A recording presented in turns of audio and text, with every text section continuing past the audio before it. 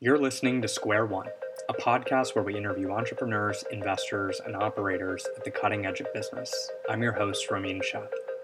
The last decade has seen significant change across virtually every function in business. The evolution of marketing, sales, customer success, product, and operations departments has been tremendous. HR, on the other hand, has been a laggard. Historically a back-office cost center, typical HR organizations have followed the mandate of being compliant, administrative, and just doing less. However, in 2018, this is all changing. In a world where the leverage in the war for talent is shifted to employees, HR is becoming a strategic asset.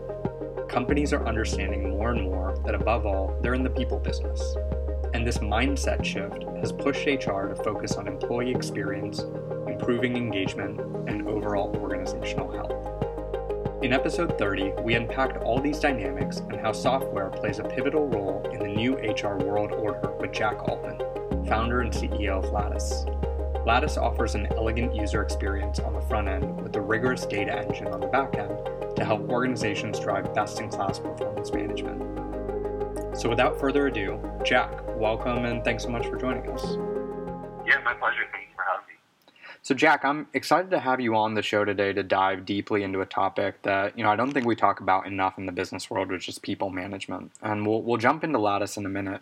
But before that, tell us a little bit more about your background, your time at Teespring, and how it led you to founding Lattice. Yeah, so I joined Teespring when we were around 15 employees. And so we were growing quickly. We were clearly ready to start scaling. And over the course of the 2+ years that I was there, we grew to hundreds of employees. And so going through that process let me see all these different aspects of management in a very compressed period of time that would have been hard to see otherwise. So becoming a manager and then a manager of managers, seeing what happened as we tried to scale the company but maintain alignment, how the goal-setting process worked, how we dealt with compensation, and how we dealt with promotions. All of these things that you don't think about when you're starting out a company, but that become extremely important as you grow. Those are the things that really stuck out to me as things that I was both passionate about, wanted to solve, and believed that there are standard ways to do these things well. And so that was sort of the inspiration for Lattice, was feeling that experience as part of one of these really fast-growing companies that deals with all of this management stuff in a compressed period of time. Yeah, and it's interesting because I think, we'll get into this, I think, a lot more when we actually jump into Lattice, but it's something of a phenomenon that I think you're seeing a lot more in HR generally today, right? So, before we jump in, let's set the stage a little bit with what's going on in HR. HR's changed a lot since the recession hit a decade ago. It's moved from a function that was focused on compliance, administration, really doing less, which is a traditional characteristic of a back office cost center, to understanding employee experience, improving engagement, and really being a strategic lever, I think, in the war for talent. So what was the change in the market that kind of caused this shift? What are you seeing from your perspective? Yeah, so I think there's a couple reasons why essentially the shift has gone from HR being compliant back office, thinking about sort of optimizing for the company, to something a bit higher up on Maslow's hierarchy, you might say, there. Now we're focused on how do we help people grow, how do we help employees have career paths and develop. HR has become a lot more strategic. And I think the two reasons for that are, number one, I think software has actually become a lot better on the compliance side, and that has freed up a lot of time. So it used to be the case that managing an employee database and record was difficult, payroll used to take time, managing benefits was difficult, doing 401k plans, benefits, and all of this stuff has gotten so automated. For example, here at Lattice, we're about 50 people, and we're able to use one, sort of modern back office HR tool to all of these things, and it doesn't really take much time. So that's one piece of it. But I think the sort of more secular trend side is there's been an actual shift in employee options.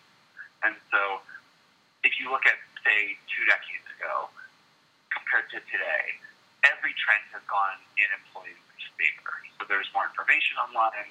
We've got access to LinkedIn and all of these jobs that we didn't used to have. All of these things have sort of conspired to make it such that employees are able to have more options than they did in the past, and they're able to get exposure to those.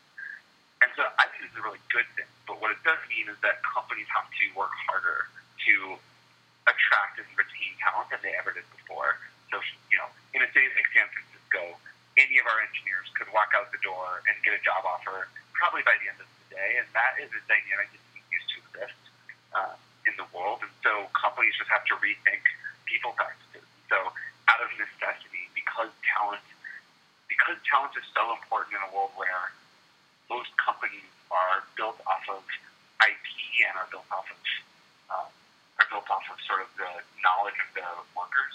Obviously, this is not all companies, but this is becoming more true over time. That more software is eating the world, and we have IP as the sort of core asset for so many places. As that happens, HR practices sort of need to cater to that, or companies get left behind. So I think what we've seen is that people are reimagining every people practice to sort of go from a company-centric approach to a people-centric approach.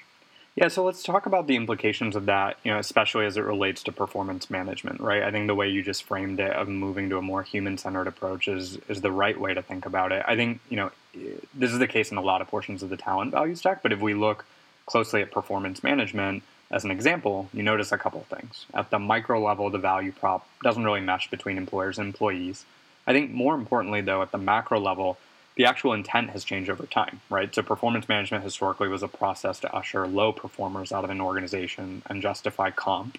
But now I think it's a lot more about development, right, as you were talking about. And so if you take the historical use case, I think it ties closely to the sentiments that employees traditionally have about performance management, right? Negative perception, anxiety-inducing, pretty black box. But when you take that shift into account, there's kind of different sort of sentiments or different sorts of feelings that emerge. So what are the mindset shifts you're seeing in the space with how leaders are thinking about performance management today?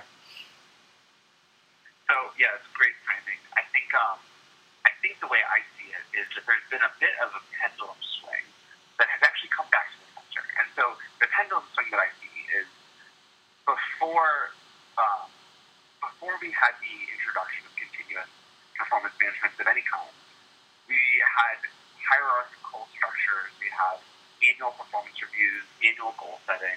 It was very much about ratings and compensation and evaluation, as you mentioned. So, one of the things that I think you mentioned referencing was the way that Jack Welch talks about the bottom 10% of the organization would get promotions, and or the top 10 would get promotions, and the bottom 10% would get let go. And I think that framework used to be present in a lot of places. But performance management is at its core an evaluation tool. Around 2010, 11, 12, we actually saw the sort of, quote unquote, death of the performance review. We saw people saying, forget performance management. We need to completely shift our mindset and move to continuous feedback. We need a mindset where all we do is employee development, where these conversations happen in an ad hoc way. We get rid of this high anxiety situation, and we're just going to go to complete continuous feedback. I think what happened in the sort of interim time between then and now, in the last maybe 8 years, is people saw that it didn't really work. So you can't completely get rid of the evaluation side. You actually do still need that to have a healthy environment, a place where great work is recognized, a place where people know that if they accomplish things, they will succeed. But it's become extremely obvious that you need to develop pieces. So if 360 feedback isn't there to help employees grow, or if people don't feel like their managers are having one-on-one that are purely for their interest, people will also sort of look for greener pastures. So I think the way it has settled out, and what I believe will be the future of performance management, is a holistic system that does both evaluation pieces and development pieces. I think more time should be spent on the development side. I do think you still want evaluations to happen, on perhaps annual cadence, but I think it's important to have both, and I think that is where the sort of steady state settle out will be around performance management. So let's talk about Lattice a little bit more, right? Obviously a solution to performance management. I think going forward probably much more, right? But before I cede the floor, I will say I like to think about what your product is doing to annual reviews is what startups do to incumbent businesses, right? Ingesting this sort of dynamism into a historically static practice. So talk a little bit more about Lattice and how that the product is kind of tackling the problem in the space. Yeah, and I think dynamism is a great word. I think the ideal scenario scenario would be that you got to, December or January and it was performance review time, and you didn't have to do any work because all of the feedback that you've given throughout the year is right there. All of the goals and how they've been met is right there. You could look back at your one-on-ones. You could look at how that was feeling. You'd have all of this information there, and it's almost a sort of drag and drop, pick and choose type of game. I don't think that we're there yet, but I do think that Lattice is designed for that sort of system. So adding components like quarterly check-ins, that's something that you can do inside of Lattice, and then you can refer back to those at the end of the year. Things like goal setting or continuous feedback or one-on-ones. All of these things are meant to sort of hit the old one-on-one or the old performance review with a hammer, break it up into little pieces, and spread them out through the year. That's more effective. It's less anxiety-producing. It's recency bias-producing. There's all of these reasons why that's better. And so I think what Lattice has done is come in and offer companies a solution that sort of meets them where they're at and says, we know that you both want to have performance conversations. We want talent development. We want to do these different management practices throughout the year in different ways and giving you one. So that's sort of our framing of the problem and how we try to build our software. Yeah, and it's a really interesting time, I think, to be working on the problem specifically due to market timing, right? So we talked a little bit about it, and what's going on in the market.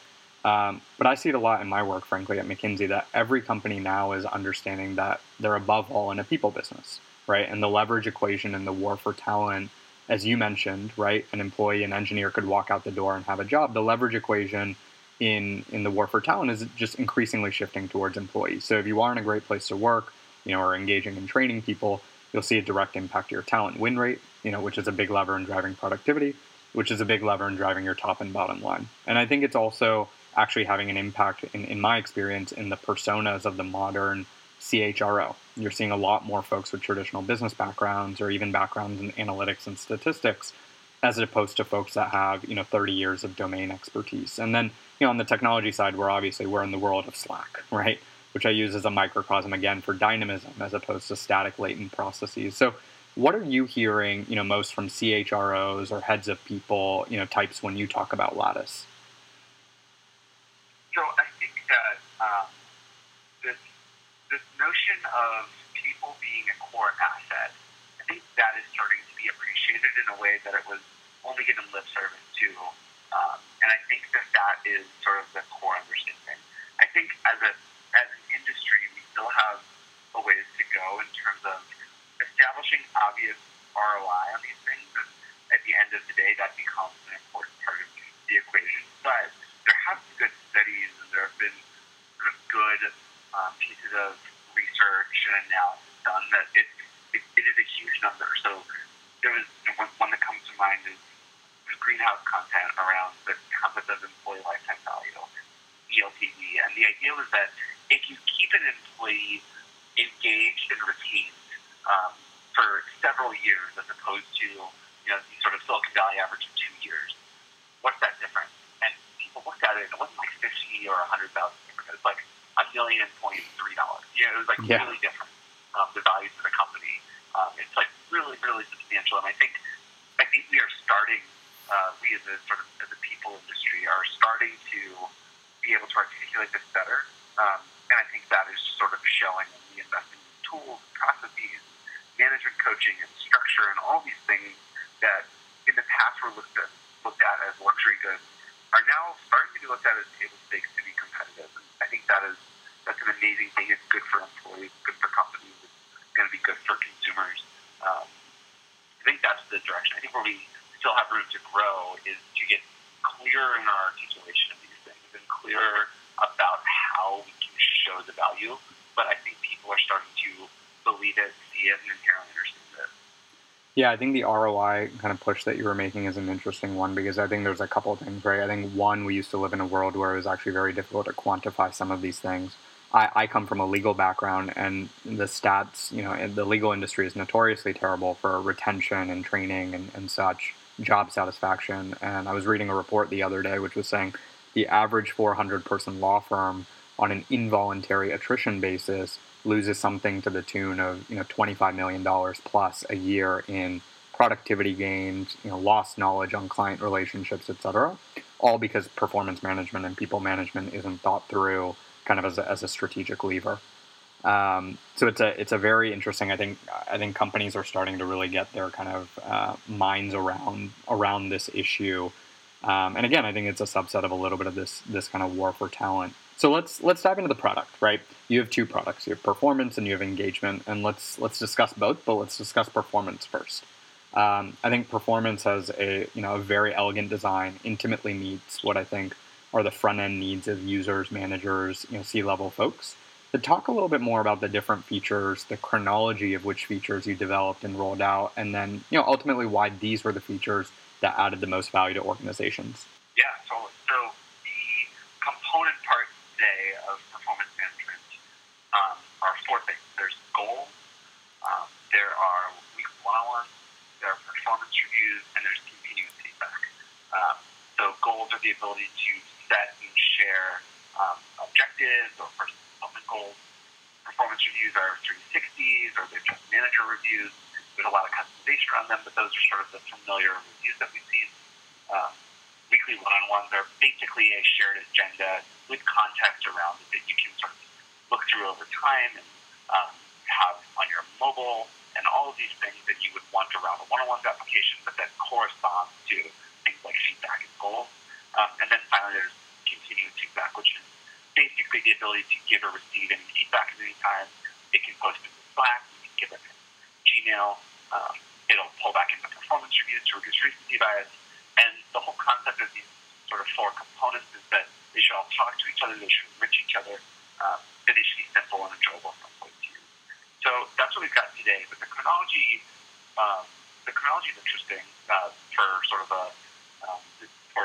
sort of a wonky perspective, I suppose. But the way that we got here, 3 years ago when we just started the company, my co-founder Eric and I, we'd worked together at Teespring, and the first problem that we solved when we left was goals.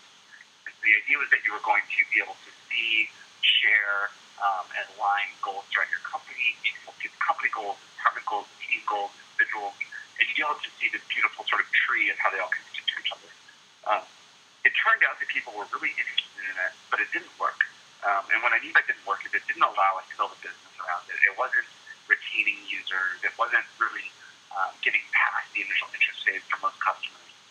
And so we knew we had to keep expanding. And so sort of 9 months into our journey there, we realized we need to build out. There's more that our customers are asking for. And so what we did next was essentially a weekly one-on-one, a question and answer product that allows you to ask questions, get feedback, and sort of share that between the employees. And that was a really interesting part for us because we didn't get sort of an explosive business around it. And what we did get was an engagement. And we hadn't seen that before. And so that ticked us off that employee feedback was actually very important. And so we knew that we were onto something more than goals, but it still wasn't quite enough. And that led to the conversations around performance management. And that was kind of the beginning of the company as we know it today when we launched performance reviews about a year after starting the company. And that hit the market right at a time when people needed it. And there wasn't a lot of good software out there when people didn't have answers to this and were reverting to Google Docs for 200 employees. And we kind of came to the market at a time when it was new and needed, and that was kind of how the current incarnation of Wellness got started. A few months later, we added continuous feedback as sort of an additional feature, which today has actually become one of the most popular. But that was to sort of meet the needs of how can we help people give each other feedback when it's not just your income. And then from there, for the subsequent year and some months, we just built those features. So we'd gotten to a baseline that we knew the market wanted. We were getting tons of customer demand and inbound, and it kind of just became a race to keep up and to get the product to a point where we could serve, large companies, small companies alike, and proudly know that the service was rock solid and that people could rely on it. So that's kind of how we got to performance management. Well, so it's interesting because it almost sounds like when you actually walk through that chronology, right, and I'm kind of playing it back in my head as a prospective user, let's call it, it feels to me that you start with goals, which is something that, I definitely see the importance to, but it's not necessarily something that's going to continue to draw me back to the product, right? And I think the natural kind of instance of setting goals is folks are used to doing it either on a quarterly basis, whatever it might be. So it's kind of a set and forget. But then as you started building out some of the other things, the weekly one-on-ones, there's more cadence there, right? So there's reason to go into the platform. Continuous feedback, which, I think we completely live in a culture and a world of people wanting more and more feedback and more continually. And that's both informal as well as formal, but especially from the informal perspective, you're giving people more and more reason to go back into the platform. And then you kind of hockey sticked out the other way, which was once you started to build the features into the platform that you had a reason to kind of go into on a routine basis, you kind of lift it up on a macro basis of, quarterly reviews, annual reviews, etc. Is that an accurate kind of description, or was that kind of, did that kind of line of thinking come in as you guys were building the product, or you had a different vision?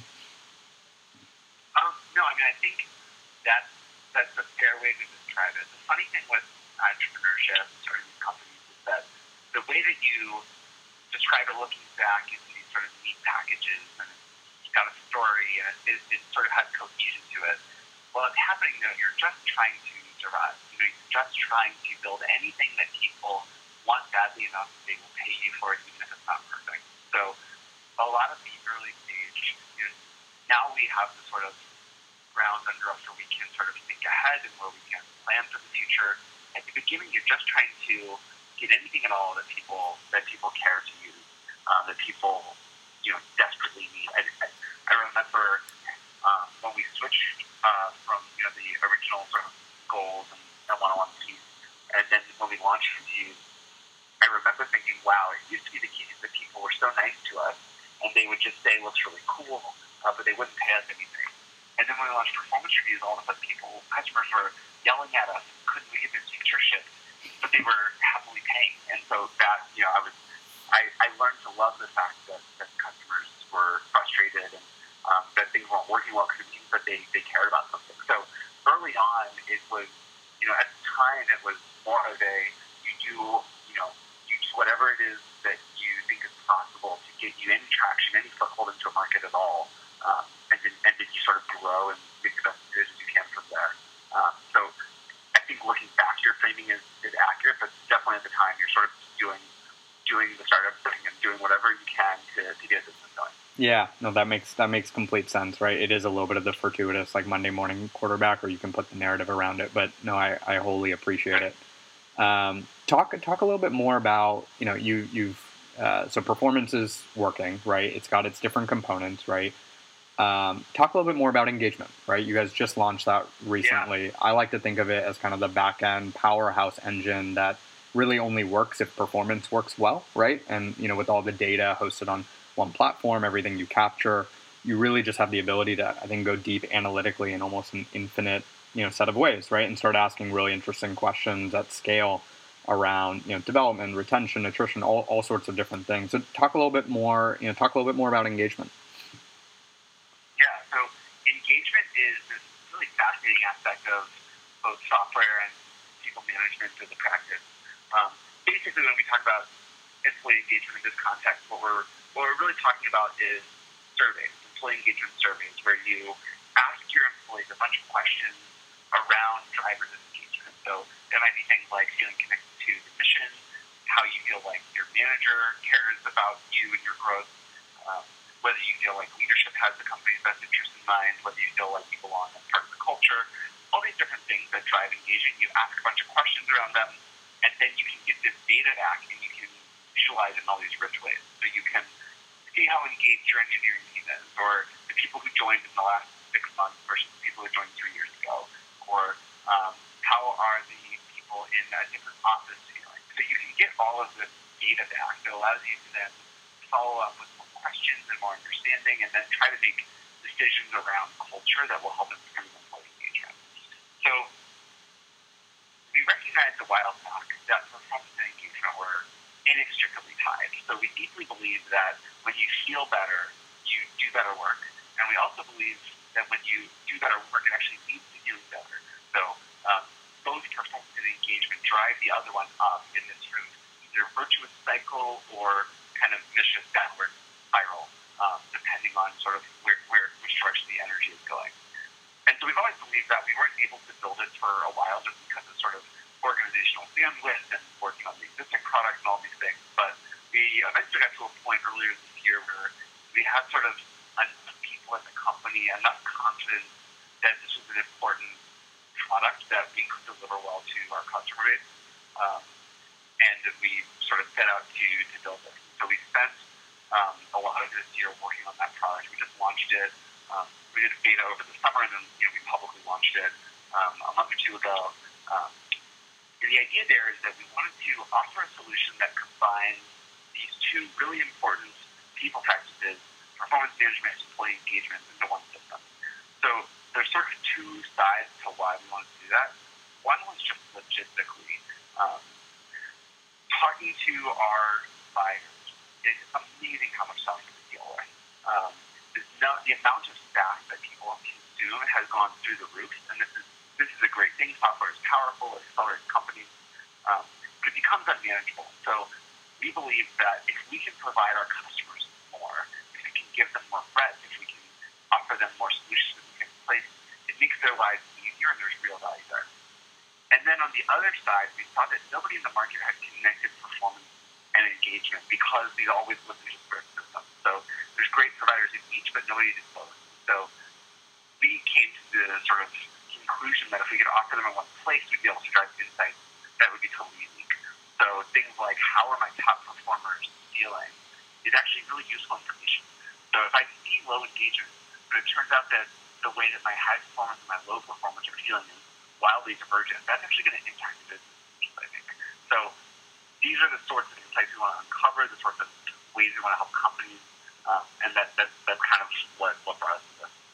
And so what have been some of the challenges you've gone through in building the product? And, on the performance side, but especially I think on the engagement side, I think the best products are the ones that look incredibly simple, right? Uber, press a button, get a ride, but they're actually super complex on the back end. And I can imagine a lot of the kind of design choices you guys must have gone through and are still going through, frankly, right?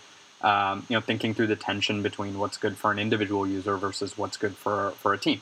Historical HR practices have centered around the individual, but a lot of best practice organizations are shifting to think, about team concepts. What have been the biggest challenges as you guys have been building engagement? So it's an insightful question, and you actually just honed on what I think is the core product challenge for us and for any company in this sort of space, which is that you serve multiple constituents. You have employees, you have managers, you have executives, you have admins, and you need all this feature richness, but you still need a product that employees love to use so that you'll actually get value from this goal. And so those tensions are, I think, why it's important to work with a software provider that just obsesses over that sort of problem all day. They're where one can differentiate. They're also where one can get tripped up. And so we think and talk about that a lot. There's no silver bullet to this. There's no easy answer, and this will never be solved. For as long as Lattice lives, it will always be the case that we are fighting these tensions. But what we can do is have clarity around it. We can build principles, and it's a practice, something you get better at all the time. How do we simultaneously add feature richness? How do we add the ability to change your anonymity settings and to export your results to different data formats? And how do we make it so that you can change your questions and survey particular subsets of groups and all of these things while making the user experience even simpler over time? And that's a challenge. It takes just work. It takes sort of a product team that's obsessed with craftsmanship and focusing on these things. And I don't know that I have even a tidbit sort of worth mentioning because it's so many little things in so many different ways, but knowing that that's the problem is the first step, and then sort of designing a product organization that cares about that puts that at the forefront and is extremely obsessed with sort of customers is the only way that I know of. No, I think that your framing is exactly right. I think it's a very complex, hairy challenge, and I'm curious, what's your vision, for the platform to continue to provide deeper value, as well as your broader vision for people analytics in the future of work as you guys kind of continue to evolve as an organization? And I know that's a really big and loaded question, but I think in part it's especially interesting because from a practical perspective, the HR software space specifically is hyper fragmented, right? And I empathize with the very real challenge of customers having, almost an endless amount of SaaS products that they're trying to integrate and connect together. And you guys, in some sense, stand at the core of all that, right? If we believe the premise and the assumption that people and kind of assets are at the core of any enterprise. So how are you? What's the kind of thought process of engagement V2 or the next set of products? Insofar as obviously publicly available, but how are you thinking about that?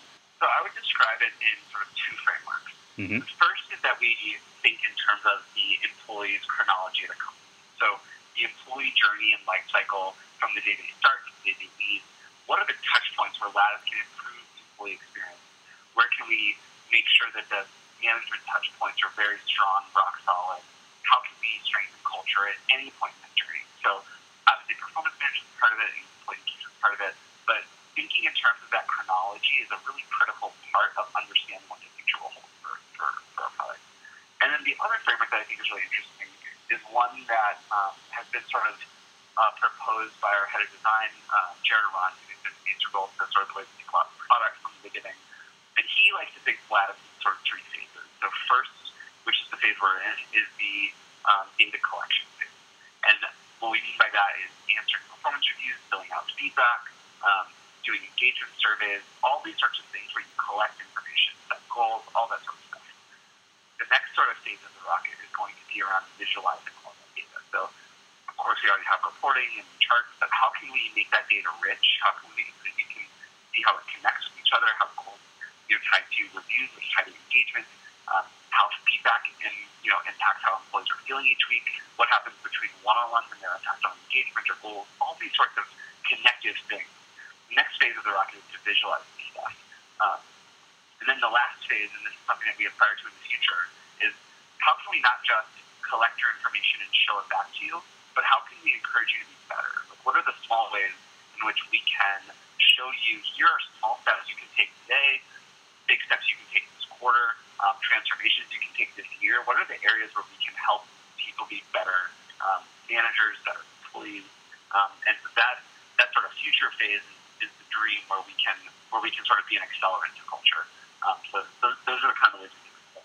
And so as you're thinking through, so I like that framing. I like thinking through kind of almost the value chain, right, of how an employee goes through an organization.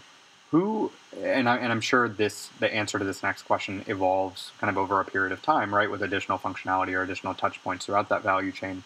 But who in present state, especially with the launch of engagement, who are the types of customers that you found Lattice to have the most impact for? If I think across the spectrum of sophistication, I could see the argument for why this works well virtually across the stack, right? With incredibly nascent companies, sub 10 people, you don't want to over-engineer any sort of process, but you still need a forum to capture clarity, roles, and responsibility. And I think the majority of that value truly comes from the 80-20 rule. But as you become a hyperscale organization, like you were at Teespring, right?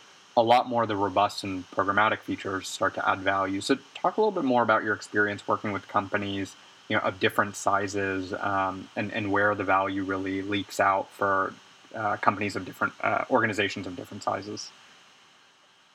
Yeah, so we have about 800 customers today, and they sort of span of size range from 30 on the very small end to a few thousand on the very large end. And I think what we have found is that when you are a really small company, you don't really need this type of software. It might help a little bit, but it's not critical. You can get by without it. People are in the same room. They share the understanding of the mission and the vision for the company. People kind of know what everybody's working on. You might even be able to stand up and see everybody at your company at once. And so at that phase, it's less critical. But as you approach 50 people or 75 people, things really start to break. And you can at that point choose, am I going to really let this fire burn until I have no choice but to put it out, or am I going to get ahead a little bit? And I think more and more companies are choosing to get ahead of that. And so for that reason, we're seeing a lot of companies that are, around our size, about 50 people who want to invest in this stuff early, and it really helps a lot. It means that, by the time you're 100, half of your employees have already been doing this for a long time. This is their sort of third cycle of performance reviews. They've been giving continuous feedback, and they do their one-on-ones. And so building that institutional knowledge early, I think, is something that we're seeing more of. I do still think that there is a sense in which larger companies are nuanced reporting matters a lot more if you're 500 people than if you're 50 people. Seeing the connection between, imagining the connection between recruiting and engagement or performance. And you look at these sort of like long-term employee life cycle sort of things, and you start to see that you just don't put enough data at a small company, and that people have better visibility just through their work. So I think there is this natural sense in which larger companies are able to derive more value from Lattice than smaller ones, but I think that the beginning of where value is being received has gotten lower, and so at smaller and smaller companies, people are able to derive value from this. Some of our happiest customers are 25 people, and that's because they care about this stuff. They want to put the foundation early. And if you're willing to invest in it, I can't think of an example where it doesn't help to have this. Yep. No, that makes complete sense. And I'm curious if if you adjust for size, have you found a difference between, companies that don't have any process versus companies that have an existing process, right? Have you seen differing levels of impact, or, that very well might just be a false dichotomy and sophistication of process is a second order observation? Well, it's a good question. It is certainly the case that our customers have a higher Glassdoor score than the average Glassdoor score, but it's hard to prove that that's causation. So the companies that care in the first place are more likely to adopt a tool like Lattice than companies that are not focused on employee engagement and continuous development and these sorts of things. So I don't know yet. I mean, we obviously strongly believe that we're influencing it, but I don't know that we yet have a sort of statistically airtight data set that proves it. But anecdotally, we certainly believe it's very true. From our own experience being, a customer of ourselves, we know it's true. So I think that it is certainly correlated, and we believe it's causative. Yeah, and I want to talk about kind of you guys as a customer of yourself also a little bit. Right before that, though, I am curious to hear your thoughts on the impact Lattice is systematically having on organizational culture, right? So I think we talked a little bit about directly as a point solution or tightened within a function, the utility of Lattice. But I'm curious if we bring it up even to the macro level of org culture. And I point that out because I think unlike many use cases for software, the technology here really is the first step, right? So without back-end application, without a cultural environment to host it in, the effect of the platform is minimized. And I also imagine a lot of the value of Lattice might not just be in the software at deployment scale, but really even in the upfront part of gathering leaders around the organization, around the table, right, to do the initial work on alignment, setting goals, etc. So talk a little bit more about Lattice, how you perceive Lattice as systematically having impact on org culture. So there was this really good tweet I saw from Patrick Collison from Stripe recently that was essentially him saying that there's all of this latent recognition. There's all these positive things in people's heads that don't get shared, and it's this free source of engagement and feeling good and sharing positive vibes to the world and making people want to continue to do great work. People don't share it, and so one of the cool things that's happened is Lattice has sort of grown to a big enough base that we occasionally meet strangers who use Lattice in our daily lives. We saw a candidate for a role at Lattice the other day who had been at a company that was using Lattice, and she shared with us how the Slack praise integration and how the fact that when people shared positive recognition, it posted into Slack. She was describing us how that changed their culture. And it was really cool to hear an authentic story like that. It used to not be the case that there was anything like this. And then the introduction of Lattice, one of the things that happened was people started publicly giving each other recognition for good work in a way that the whole company could see, could share emoji reactions on, comments on, and it created a culture where that was part of the fabric of it. And so I think that's really powerful. I don't think he wants fake positive feedback, but so much of what we crave as humans is acknowledgement and recognition from one another. We want to know that when we sort of poke at the world, something's happening, that what we do matters every day. And so it's such a great free venue for this stuff, and it just builds better relationships and all of these things. So there's other examples of this too through other parts of the product, but those are the sorts of things that we can see in tangible ways. I think we can drive towards different cultures at sort of a industry-wide level by having these sorts of projects. I really like that framing because I think there's two components to it, right? One, I think, is the actual underlying kind of latent latent piece that's there in employees, right? Just the ability to give kind of praise, etc. But then the other piece is where a product like Lattice comes in, which is needing to have an actual venue or a forum. So if I'm thinking kind of agnostic of a world agnostic of Lattice or a product like it, right? It's very hard to do that over email threads, right? Or this, that, and the other. Or you can do it routinely at all hands, but it's not just in time, right? Or the context might not actually be there. So I think it's interesting because I think there's multiple components of it. I find it interesting from the perspective of, and I'd love to hear your perspective on this, which is, what's the most surprising thing you've learned from the deployment of Lattice into your own organization, right? How has it impacted your culture? There's a lot of customer stories, but how have you seen kind of a step change, or have you seen a step change, in your company itself? I think sort of like that story I just told about praise, I think we've had a similar experience with that, where it's become a sort of integral part of the way that people not just do sort of recognition, but even know what others are up to. So sharing these wins in a public way is a great kind of connective tissue for people to see what's going on at the company and to know, that person who I haven't talked to in a few weeks who's had their headphones on, like, look at this awesome thing. So I think that's been one cool piece, is the way in which public praise not just serves as a feel-good mechanism, but it also serves as information sharing. So I think that's really cool. I think on the performance management side, I think we obsess over management a lot here, which I think is a really fortunate thing, and of course that's supposed to be expected given sort of the area that we work in. But we do performance reviews twice a year, and it's amazing to see that people ask, can we do them more often?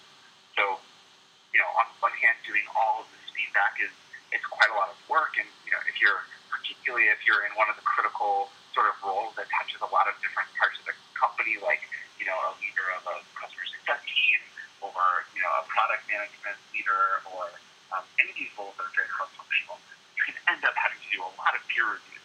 But people find a lot of value here, and people, we attract a type of person, I suppose, that wants this feedback and seeks growth.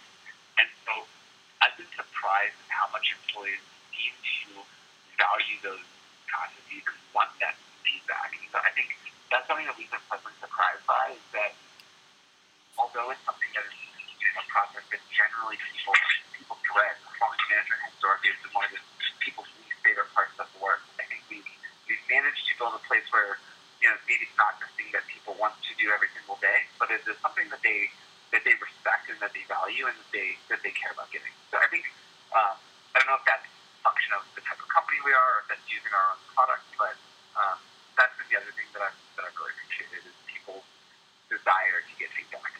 Yeah, I also assume as kind of a mission-driven company, right? I think the best companies, the best startups are the ones that are hyper mission-driven, in part, frankly, because it attracts kind of the world's talent, or the folks that want to focus on that type of problem. So I would imagine there's absolutely a higher just base standard deviation of folks that want to work at Lattice, and the relationship between that and wanting feedback.